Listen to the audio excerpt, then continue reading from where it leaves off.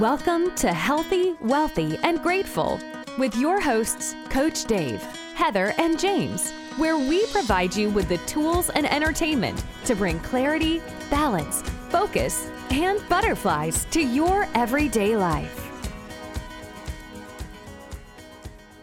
Hey, welcome back to Healthy, Wealthy, and Grateful. We've got Heather Andrews here, and we've got Coach Dave. And I'm James Johnson, and we're here to talk to you about being healthy, wealthy, and grateful. And so today we're going to talk a lot about being healthy.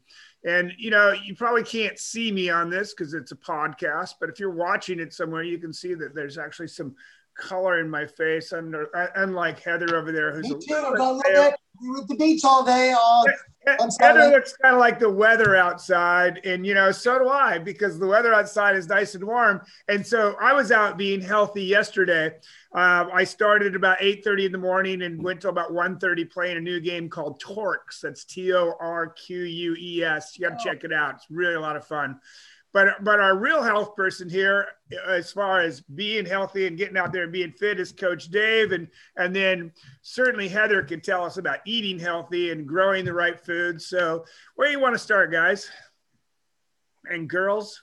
Well, we can to head through. I had a few tips here because we are about 3 months or so into the new year. And about this time, being an owner of a gym and having trained thousands of people, I find that by March is when people start falling off. You know, they worked hard January, maybe they worked, hard February, but by March, April, they start falling off. They've seen improvements, and now they're like, not really seeing the same improvements anymore. So I wanted to give you some tips here, a few tips to kind of just keep people on track. And the first one I have is to know where you are and know where that you're headed. I keep saying this over and over and over again. I think I've said this in at least three shows here, over and over and over again with everybody. It's so important. You got to know where you are and be honest. And then, have a plan. I'm going here. I'm going to do this. So that leads me into point 2, and that's track your metrics. Every client I work with, and ask Heather, because Heather, I've been helping her out, and I'm on her almost always on the phone. Like, give me your metrics. How you doing? How's things? It's so important. If you don't know where things are, you have no idea how you can improve it at all. You know, that's the one thing that when you come in and sit down with me financially, the very first thing we're always going to do is we're going to identify where you are. Right. Because if you don't know where you are, you're not going anywhere. And right. And people say, well, of course I can. It's okay. Well, how about if I blindfold your ass and drop you in the woods? Let's see how you do. Okay. Yeah, no. You're not going to find your way home unless you know where you are. So knowing where you are is really, really, really important. Yeah. And then I would assume, James, every month you are keeping track of where these people are. It's not just, hey, we know where you are at the beginning. We hope that at some point you're going to hit your goal. I don't know. I mean, who knows? For us, it's more annually. I mean, monthly is a little much. I mean, life goes by pretty quick to have to be doing that monthly. But certainly on a fitness side or even eating, I think it's really important that you're looking at that on a daily basis. It's huge. It's huge. The next thing I'll say is a thing that everybody here has heard, but it bears worth saying over, and that is consume less food than you need. I don't know how much more this is. It's simple. If you need 2,000 calories every day, and your goal is losing fat, you've got to eat less than 2,000. I wouldn't say 1,000. I wouldn't say 1,200, but I would say 1,800, because if you only need 2,000 and you're eating 2,500, you're going to gain weight. That's how it is. It's been shown over and over and over and over again for years and years and years. You've got to eat less if you want to, see improvements in your overall shape here. Number 4, I was saying this in the last podcast, and I think I've said this all year. You've got to strength train 3 or 4 days every week. You do not need every day. You don't need to go and do HIIT training and cardio and boot camp and all that every day. Not important, but 3 or 4 good days every week where you're trying to do more than you did the last time is super helpful. It's super helpful for a host of things. The 5th thing I have, and I will drop in 5 things because obviously I could, and James knows, I could go on and on and on here for hours. But the next thing I'll say is focus on protein and fiber. Why is this important? It's important because when we get hungry, we go off the rails. You know what I mean? So protein and fiber throughout our day keep us feeling like we aren't super hungry. Like, okay, hunger's, very manageable, as opposed to you don't eat fiber and a protein, and you eat carbs and fat, and you get the ups and you get the downs, you get the ups and the downs, and you're hungry. And when you're hungry, you do foolish things. You snack, you do all of these things, and it isn't helping you. It isn't helping you. So those are the 5 things I had. Heather, you have a few things, I'm sure. I love the phrase, you can't outrun your fork. I think that sums it up right there. Right. So, many people have tried. Many people have tried and they flop. Yeah. And I think that for me, the easiest switch I made was really just the fasting. So, it's really simple to cut off your eating for 12 hours and then extend it to 14 to 16 hours. And what you find is that the research supports that. And it does, again, you don't have to do it every single day. You don't have to be a purist on this.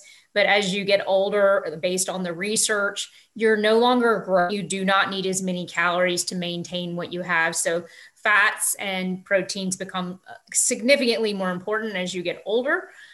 So definitely something to look into if you're interested in that research. In terms of food, we are now approaching for many areas the last frost date of the year. So depending on what zone you live in will determine when you need to start your seeds. So in my world, this is like my favorite time of year. All of my favorite seed catalogs start showing up. But again, as was last year, gardening was the #1 hobby last year, and it seems to be the #1 hobby again in 2021. And so many of the seed companies are already selling out of seeds, or they have very long ship dates. So if you're thinking of growing a garden and you have not been buying your seeds, you need on that immediately. So 2 that I love are groworganic.com. And another one is Territorial Seed Company. That's been a real good supplier for me. I also like Rare Seeds. That's another one. That's the Baker Creek Company. And I have grown from all 3. And Baker Creek has a guarantee on their seeds, which I think is really important when you are buying from someone that's not local, in that if it doesn't grow, they'll give you your money back. So some of these seeds in my zone can be started before the frost date. So my frost date is not until May 15th. So depending on how long the seed takes, it may require that you start it now to be able to be a transplant by May 15th. My growing season is obviously significantly shorter than you gentlemen in Southern California. It's time to move.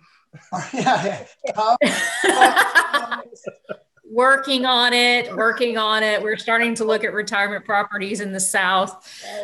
So the bottom line is that regardless of what you want to look at your last frost date, Then you want to read the back of the seed packet, and it's going to tell you how much time it's going to take before it's going to sprout, and then how much time before you put it in the ground. So it's going to give you an idea of how many days to maturity. So things that are hot season vegetables like tomatoes, cucumbers, they typically take 60 to 80 days to fruit.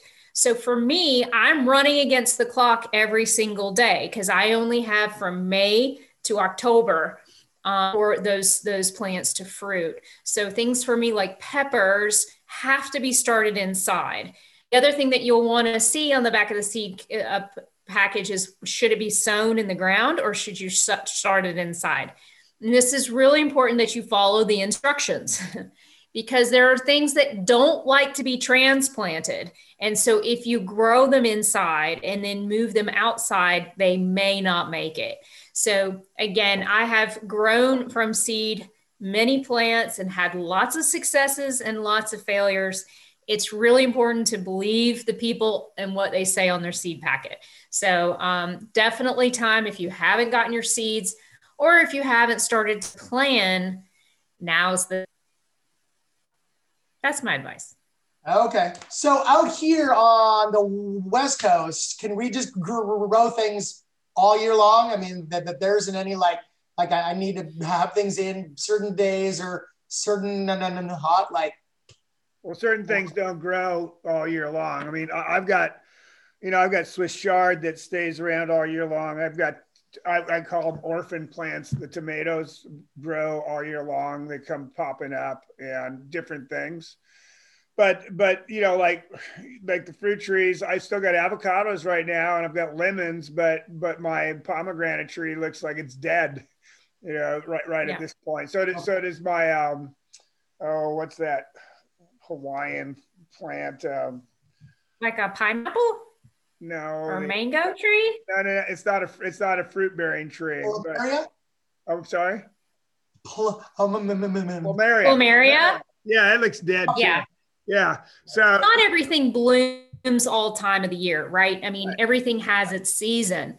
And certainly there are some fruits and vegetables that are woken up by the amount of light they get.